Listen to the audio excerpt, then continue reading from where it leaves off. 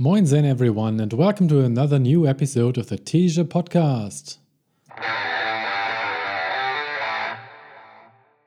Questioning everything at Templiers 104K Endurance Trail Festival. What am I doing here? Why am I doing this? What makes an activity worthwhile? It can be plain fun. It can be an interesting challenge with which to test yourself and come out the other side stronger.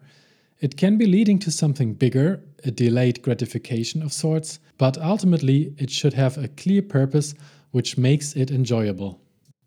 Since watching the documentary Unbreakable, a loving ode to the sport of ultra trail running, the desire in me to one day run the pictured race, the Western States 100 Endurance Run, sparked. At the beginning of 2022, I put it down as one of my goals for the decade. It's tough to qualify for the race because it's so sought after. It takes around 5 to 8 years on average from starting the qualification process until you are allowed to stand there at the starting line. The annual race lottery can only be entered by proving you have completed an officially sanctioned qualification race in that year. Every year you do so, your chances grow. To me, this sounded like a fun task. Do one qualifier race per year, sign up for the lottery, cross fingers, lose at the lottery, repeat next year. The races will be great, surely. But I was wrong. Also, I need to re-watch Unbreakable. I wanted to start it off by running Mozart 100 right in 2020. But COVID happened, and so I did just that in 2021. It was my first ever trail ultra marathon, and what an amazing one. As predicted, a few weeks later I lost at the Western States lottery. With the chances for a first-timer at less than 1%, I was neither surprised nor disappointed. But since Mozart was such a great race experience, I decided to keep going. Now, I'm not so sure anymore. On paper, the Festival des Templiers in the south of France looked stunning. I mean, south of France alone should be convincing enough. I'm also a sucker for historic events, and Templiers are the Chevaliers de l'Ordre religieux et militaire du Temple, or in English, the Knights of the Religious and Military Order of the Temple, the Knights Templar. When Mozart 2020 got cancelled and I was on the lookout for a replacement qualifier, it came to mind. My friend Henning, a writer at the German localization of Runner's World magazine, had done Templiers several years before and vowed it was worth it. I signed up, but it was cancelled as well. Then, in 2021, Mozart happened. Wanting a different race to experience new things, I chose Templiers as my 2022 qualifier and looked forward to it for the better part of a year. The registration required the submittal of a medical approval certificate, which I think is unnecessary, but I was able to obtain that easily. On the plus side, the staff had decided to create special edition Templiers branded beer in several different styles, which you could order. I didn't think twice. Beer and ultra runs do mix. It's not easy to travel to Templiers, it turned out. Located at the town of Millau, somewhere between Montpellier and Toulouse, it's just out of reach for a car trip from Hamburg, because that would have taken 2 days. Same for a train journey. This made us decide that we'd leave the kids home and I would go on the trip alone, even though the date actually fit well into the school holidays. Flying required at least one stopover from Hamburg, and amidst the current developments in the airline industry, that makes it risky. Still, it was the best and most cost-effective solution. Hamburg via Basel to Montpellier, and then 1.5 hours of rental car driving through France. The journey back would lead via London Gatwick, requiring a layover even. The resulting cost was therefore still on the expensive side, which made me question the whole trip and almost cancel it sometime in summer. But Sophie reminded me how much energy I normally gain from these solo trips, so I relented and bought the tickets. Mozart was so great, so if it's similar, it will be worth it. And I still love flying and everything surrounding it. For example, the airport lounges to explore, like the Sky View Lounge at Basel Airport. So far, the year had mostly been about fast-paced running for me. I tried twice to break the 3-hour barrier on the marathon and did next to no trail running with elevation. But since the two are very different versions of the same sport, my keen anticipation of Templiers grew because it would change things up. During the race, I wouldn't have to worry about losing a few more seconds at an aid station as I did at those 3-hour marathon attempts. I could even take breaks to enjoy the scenery while eating a cereal bar, and it wouldn't matter at all in the end. The qualification limit for Western states is set at 19 hours maximum. With 104 kilometers to run, containing 4,500 meters of gain and loss, it would on paper be slightly easier than Mozart with its 108 kilometers and 4,800 meters up and down. Mozart took me 17 hours and 30 minutes, so this should be no problem to keep it under 19. Shortly before the race weekend started, I even signed up for another ultra trail for 2023, the Lavaredo Ultra Trail 120K, to keep being able to enter the Western States lottery annually, because I was just so convinced it was going to be great. Specific training had to be condensed into the 3 weeks between my Cologne Marathon sub-3 attempt and the Templiers race. My friend Matthias helped me to make a smart special plan, including 2 blocks focused on elevation training over the 2 weekends between the races. A year of daily core exercises and mountain legs routines also helped me feeling fit and prepared on race day. The trip to Millau worked out well. Immediately I was able to enjoy the solitude and my guilty pleasure, air travel. A short run along the Mediterranean coast after touching down in Montpellier was quite nice too. A small private cottage room in a town called L'Hospitalet du Larzac, run by Alain and Sylvie, was my home throughout the trip. It was small but cozy, and Alain even made breakfast for me. Between the travel and the race, I had put a free day in order to wind down, sleep well, and fully recharge for the race. I spent that day just like that and visited the race expo to collect my bib number. It was a huge expo consisting of several huge tents, filled with exhibitors showing trail running gear and offering their scenic ultra trail races, mostly in France, of course. The country is huge for trail running. Next to the Western States, the Ultra Trail du Mont Blanc in the French Alps is definitely the other of the 2 world's most renowned races of the type. Equally tough to get in, equally tough to finish. Another very French thing would be cheese. Millau isn't too far from the town of Roquefort-sur-Soulzon, the home of the world's best-known blue cheese. This expo was filled with cheese stands. The city of Millau has special trail running stores, which I noticed. Walking through the center, I came across 3 different ones. It certainly seems to be a favorite pastime of the people here. For me, the task was getting good energy into my stomach and trying to fall asleep early at 8 p.m., both to mixed success. The alarm clock would go off at 2 a.m. and I was wide awake in nervous anticipation immediately. 100 kilometers of beautiful French scenery, a banana, a Cliff Bar, some Coke. When I walked down the stairs of the guest house in full gear, I was very surprised to find the owner of the house, Alain, awake with a prepared breakfast just for me. We had problems communicating since he didn't speak a word of English, not unlike almost every other French person. Sorry, not sorry. And my French is hugely limited. The day before, I understood he asked me which of the several different races of the Festival des Templiers I was going to run.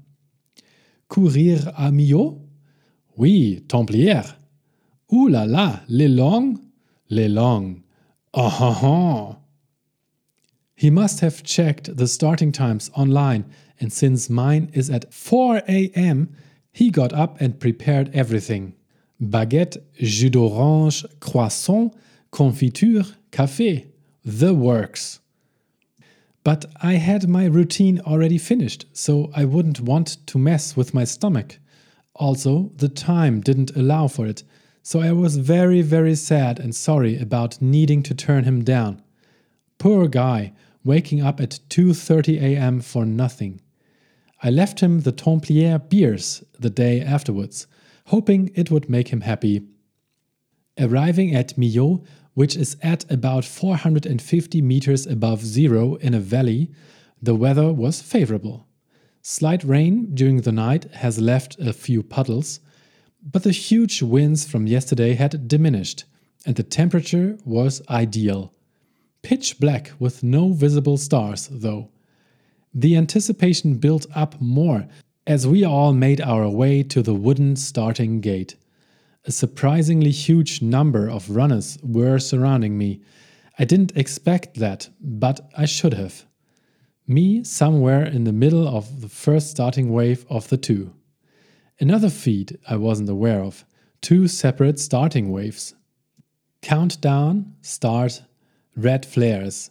Spectators cheering even at 4 a.m. This is quite something, but I'm looking forward to the solitude of the trail, to be honest. Unfortunately, it wouldn't arrive. The first 2 or 3 kilometers were flat and on the roads, leading out of Millau towards the mountains. Big streets are well suited because it's just too many runners here. When I checked for the time of dawn on the day before, I mentally prepared for the first 4 hours of running happening in full darkness. I don't like that, because I'm not traveling to faraway, stunning places to just see the little cone of my headlamp lighting up a bit of stony mud in front of me and nothing else. I understand it's necessary though. The time limit for this race is 23 hours. 19 hours max if you want to qualify for Western States. As an organizer, you want the runners to get through some significant chunks of the race while they are still fresh. Many of these long races start either very early or in the evening, so you first run through the night and have it a bit easier when you're fatigued later. I still don't like it. The first big ascent starts fairly soon and it's getting even warmer. The route is still filled with runners. It's unpleasantly crowded. I get through it okay, but start to feel woozy from the light cone. That hasn't happened before. The damp underground is changing from bigger streets to the trails we came here for. At a slight ascent, about 12 kilometers in, unfortunately a key moment transpires. I fall. Usually that's no problem. It happens to everyone. During Mozart, I fell down at least 3 times, if I remember correctly. This time, it wasn't a disaster as well. I managed to catch myself and just got a little dirty from the wet mud. But something changed in me at that moment. The cheerful anticipation disappeared. The first thoughts like, wait, why am I doing this again? Appeared in my head. I shrugged them off, believing it will get better. Just keep going and wait for the sun to come out. But it got worse. Another little stumble which left me muddy and more anxious on the downhills added more negativity to my thoughts. This resulted in me getting slower and slower on the downhills. The uphills were no problem at all. I still had lots of power in my legs and felt a lot more fit compared to Mozart. For sure, I could finish this thing if it just came down to raw power and endurance. The technique is key, though. On a technical downhill, every step has to fit well into the surroundings. This course was already not easy to run on, and it got even more challenging as it went on. The French runners had no problem with that. Apparently, they were very used to it. On those narrow paths, I often had to find little shoulders on the sides on which to get out of the way and let a few dozen jolly jumpers pass me by. Merci, merci, merci, merci, merci, merci, merci, merci, merci, merci, merci, merci, merci, merci. Tout va bien? Merci, merci, merci, merci. Frustrating. Just a few minutes later, when the next group reached me, this repeated. A few minutes of me blocking the eager runners, then me finding a little spot next to the downhill single trail to get out of the way, and a bunch of merci. You can imagine my motivation wasn't improving. A little later, all of this happened even more often, probably due to the fast ones of the second starting wave who had by now reached me, the anxious downhill obstacle. Le speed goat. The choice of running shoes plays a large role on a 100-kilometer mountain foot race, as you might imagine. In the past, I have struggled quite a bit with finding the right ones. For a long time, the minimalist shoes of the Ultra brand seemed to be the ones suiting me best. During Mozart, I was especially happy with how they protected my feet and the all-in-all feel of my feet in them after those hours. For unknown reasons, that changed. During a later long run in them, I developed ankle pain, which stayed with me and got worse whenever I wore them. Highly surprising. After this was going on for a while, I felt I had no other choice but to explore other options. Having had great runs with Hoka shoes, which by the way originated in France, I went for the highly popular trail shoes of the brand, named after legendary ultrarunner Karl Melzer, nicknamed the Speed Goat. 5th edition. Big ones, although light and with lots of cushioning, as well as strong support for the ankles, so they say. The first few 100 kilometers in them felt comfortable, and the few runs with elevation gain I did in Hamburg as well. Good enough. Here in the French mountains, it was a different story though. When I came through a little spot with stationary volunteers who were counting the brand names of the shoes of the runners coming through, Salomon, New Balance, Salomon, Adidas, Salomon, I couldn't help but smile when they announced me by saying in a wonderful French accent, Le Speed Goat. It sounds just so cute. The shoes are very chunky, especially in the US 14, EU 49 size I need to use for my large feet. Quite often, my feet got stuck at some rubble or roots, causing me to stumble. This didn't happen with the Ultras. The ankles were fine, though. Upsides and downsides. Surprisingly, the rear of my feet started to hurt on the uphills in these shoes later on. Never had that problem before. But when you see a picture of the back of the heel bit of the Speed Goat 5, you might understand why. It's designed in a slippery way which also catches dirt more easily than traditional heel design. I am not convinced. For the next ultra trail, I'm thinking of trying out the brand called Topo Athletic, especially the TerraVenture 3. A few friends swear by them, and since they aren't as huge as the Hokas and seem to be more supportive than the Ultras, they might work well for me. It's not easy to find the perfect shoe for these special events. Another thing which added problems I could have done without was the careful restraint my legs adopted automatically ever since I broke one of my toes in May of this year. It led to me balancing my body weight differently in order to avoid the pain in the toe on runs. The tricky mountains made it worse. I didn't have the practice necessary to compensate for it. And unbeknownst to me, I still hadn't fully recovered from the accident. The toe was fine, but the muscle apparatus was still upside down. So many little things coming together, making this race just plain unpleasant. The worst was probably the fear I had suddenly developed on the downhills. I couldn't help but think that any step I made could have led to a twisted ankle, broken leg, or even worse.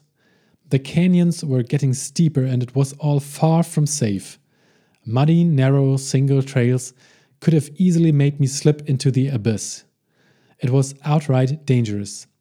Thinking of my wife and 4 kids at home, and having a story I recently read in my head of a single mother of 2 who died mountaineering just a few weeks prior, it just felt plain wrong to put myself into this type of danger just for fun. If it even were fun, that is. One thing I can always count on during an ultra trail race is the aid stations being exceptionally great. Usually there are lots of different foods, gels, cereal bars, candy, sugary drinks, nice cold water, sometimes even beer, soup, and often more specialties of the region.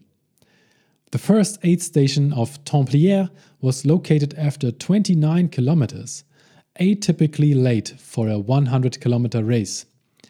After around 4.5 hours, still quite fast in the grand scheme of things, I arrived there full of hopeful anticipation. I couldn't have been any more disappointed. It was a hall in a little town, teeming with runners. There was water, yes, and also a Coke-type beverage which unfortunately tasted weird and was warm. No other drinks apart from that. On the other side of the hall, there was food, mainly different types of cheeses, but not the fancy ones from the expo yesterday. It more or less looked like discounter products. Flies were enjoying the cheese at least. A few power bars were stacked next to it, not looking very inviting. Brown bananas completed the sad picture. What a waste. So much anticipation at such a bleak moment for me, my hopes were nearly fully destroyed. I had some of the weird Coke and refilled my bottles. In a moment of general bewilderment, I filled them with sparkling water, which is a mistake I only realized after a few more minutes of running. Suddenly, the bottles were nearly exploding with pressure. Oh, come on. This bad aid station was the last drop. I knew right then I wouldn't bounce back from all of the little mishaps today. If I can't even get through it by making it from aid station to aid station, because those suck too, I won't stand a chance. But can the pretty scenery save the race? Now, finally the sun went up, 8:30 a.m. I could see some more apart from just a 10-meter radius of light right in front of me. Maybe the pretty surroundings will get me through? Maybe. They turned out to be quite pretty, yes. Stunningly beautiful, even. Under different circumstances, it would have been lots of breathtaking fun to maybe hike or bike, or even run through this. The course wasn't as wet and muddy here, too. It got a little better. A slight glimmer of hope. But then the really technical parts started. Climbing through stony caves was fun at first. But after a few more bits during which I needed to crouch and claw myself to rocks and tree trunks, it just got annoying. Is this not a trail run, but an obstacle race instead? Some nearly vertical climbs followed by muddy downhill slides happened. Again, usually that's fun, but under these circumstances here, I was grunting in exhaustion by now. Even on the flat bits I was walking. Sad and disappointed of the race and of myself too. You can't say anything bad about the views though. And the weather was favorable too.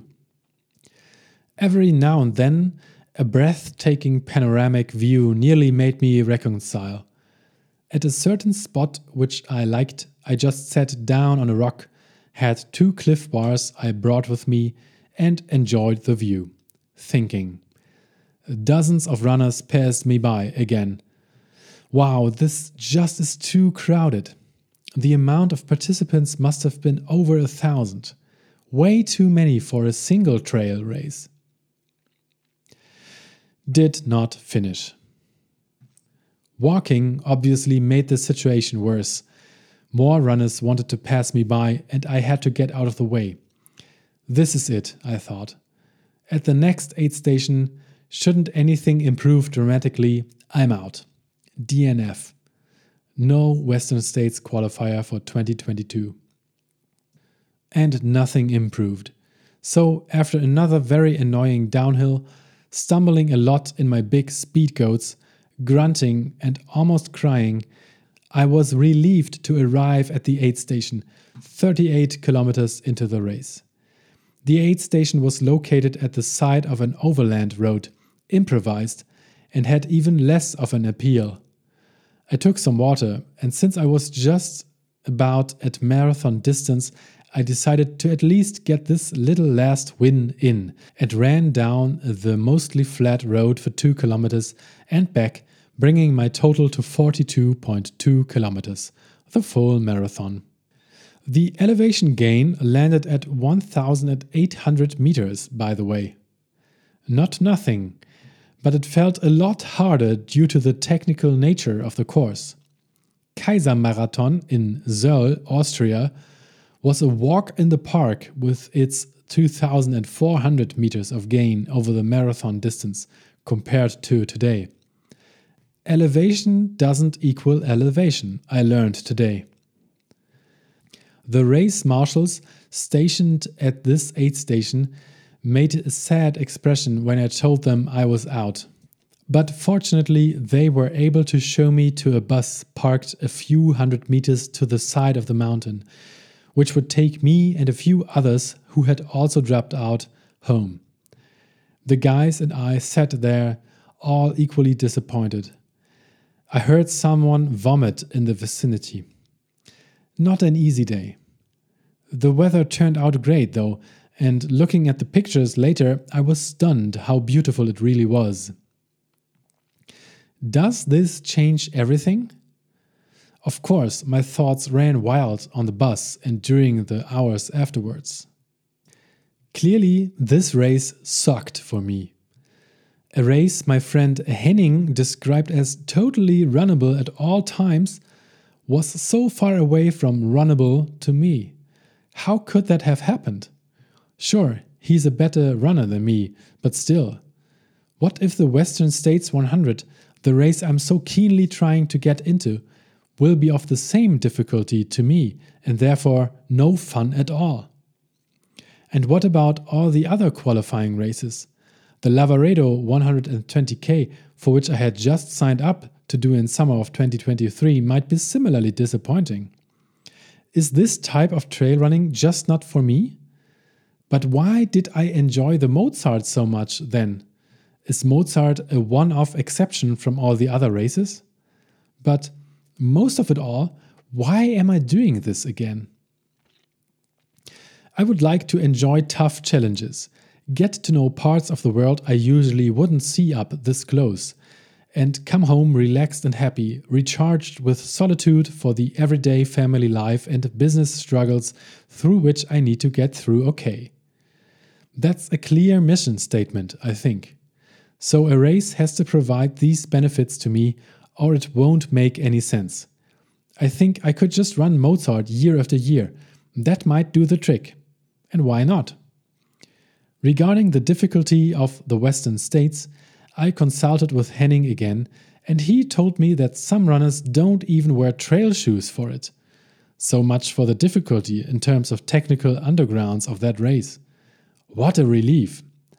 Apparently, only the first 20 kilometers of the 160 can be challenging because the mountains there are often covered in snow. Apart from that, only the heat is tough to take. But I love the heat, so it should work out and be much more of a race suiting me than Templiers could have ever been. But first, safe bet city marathons. After those few hours of sadness, it soon all looked a bit brighter.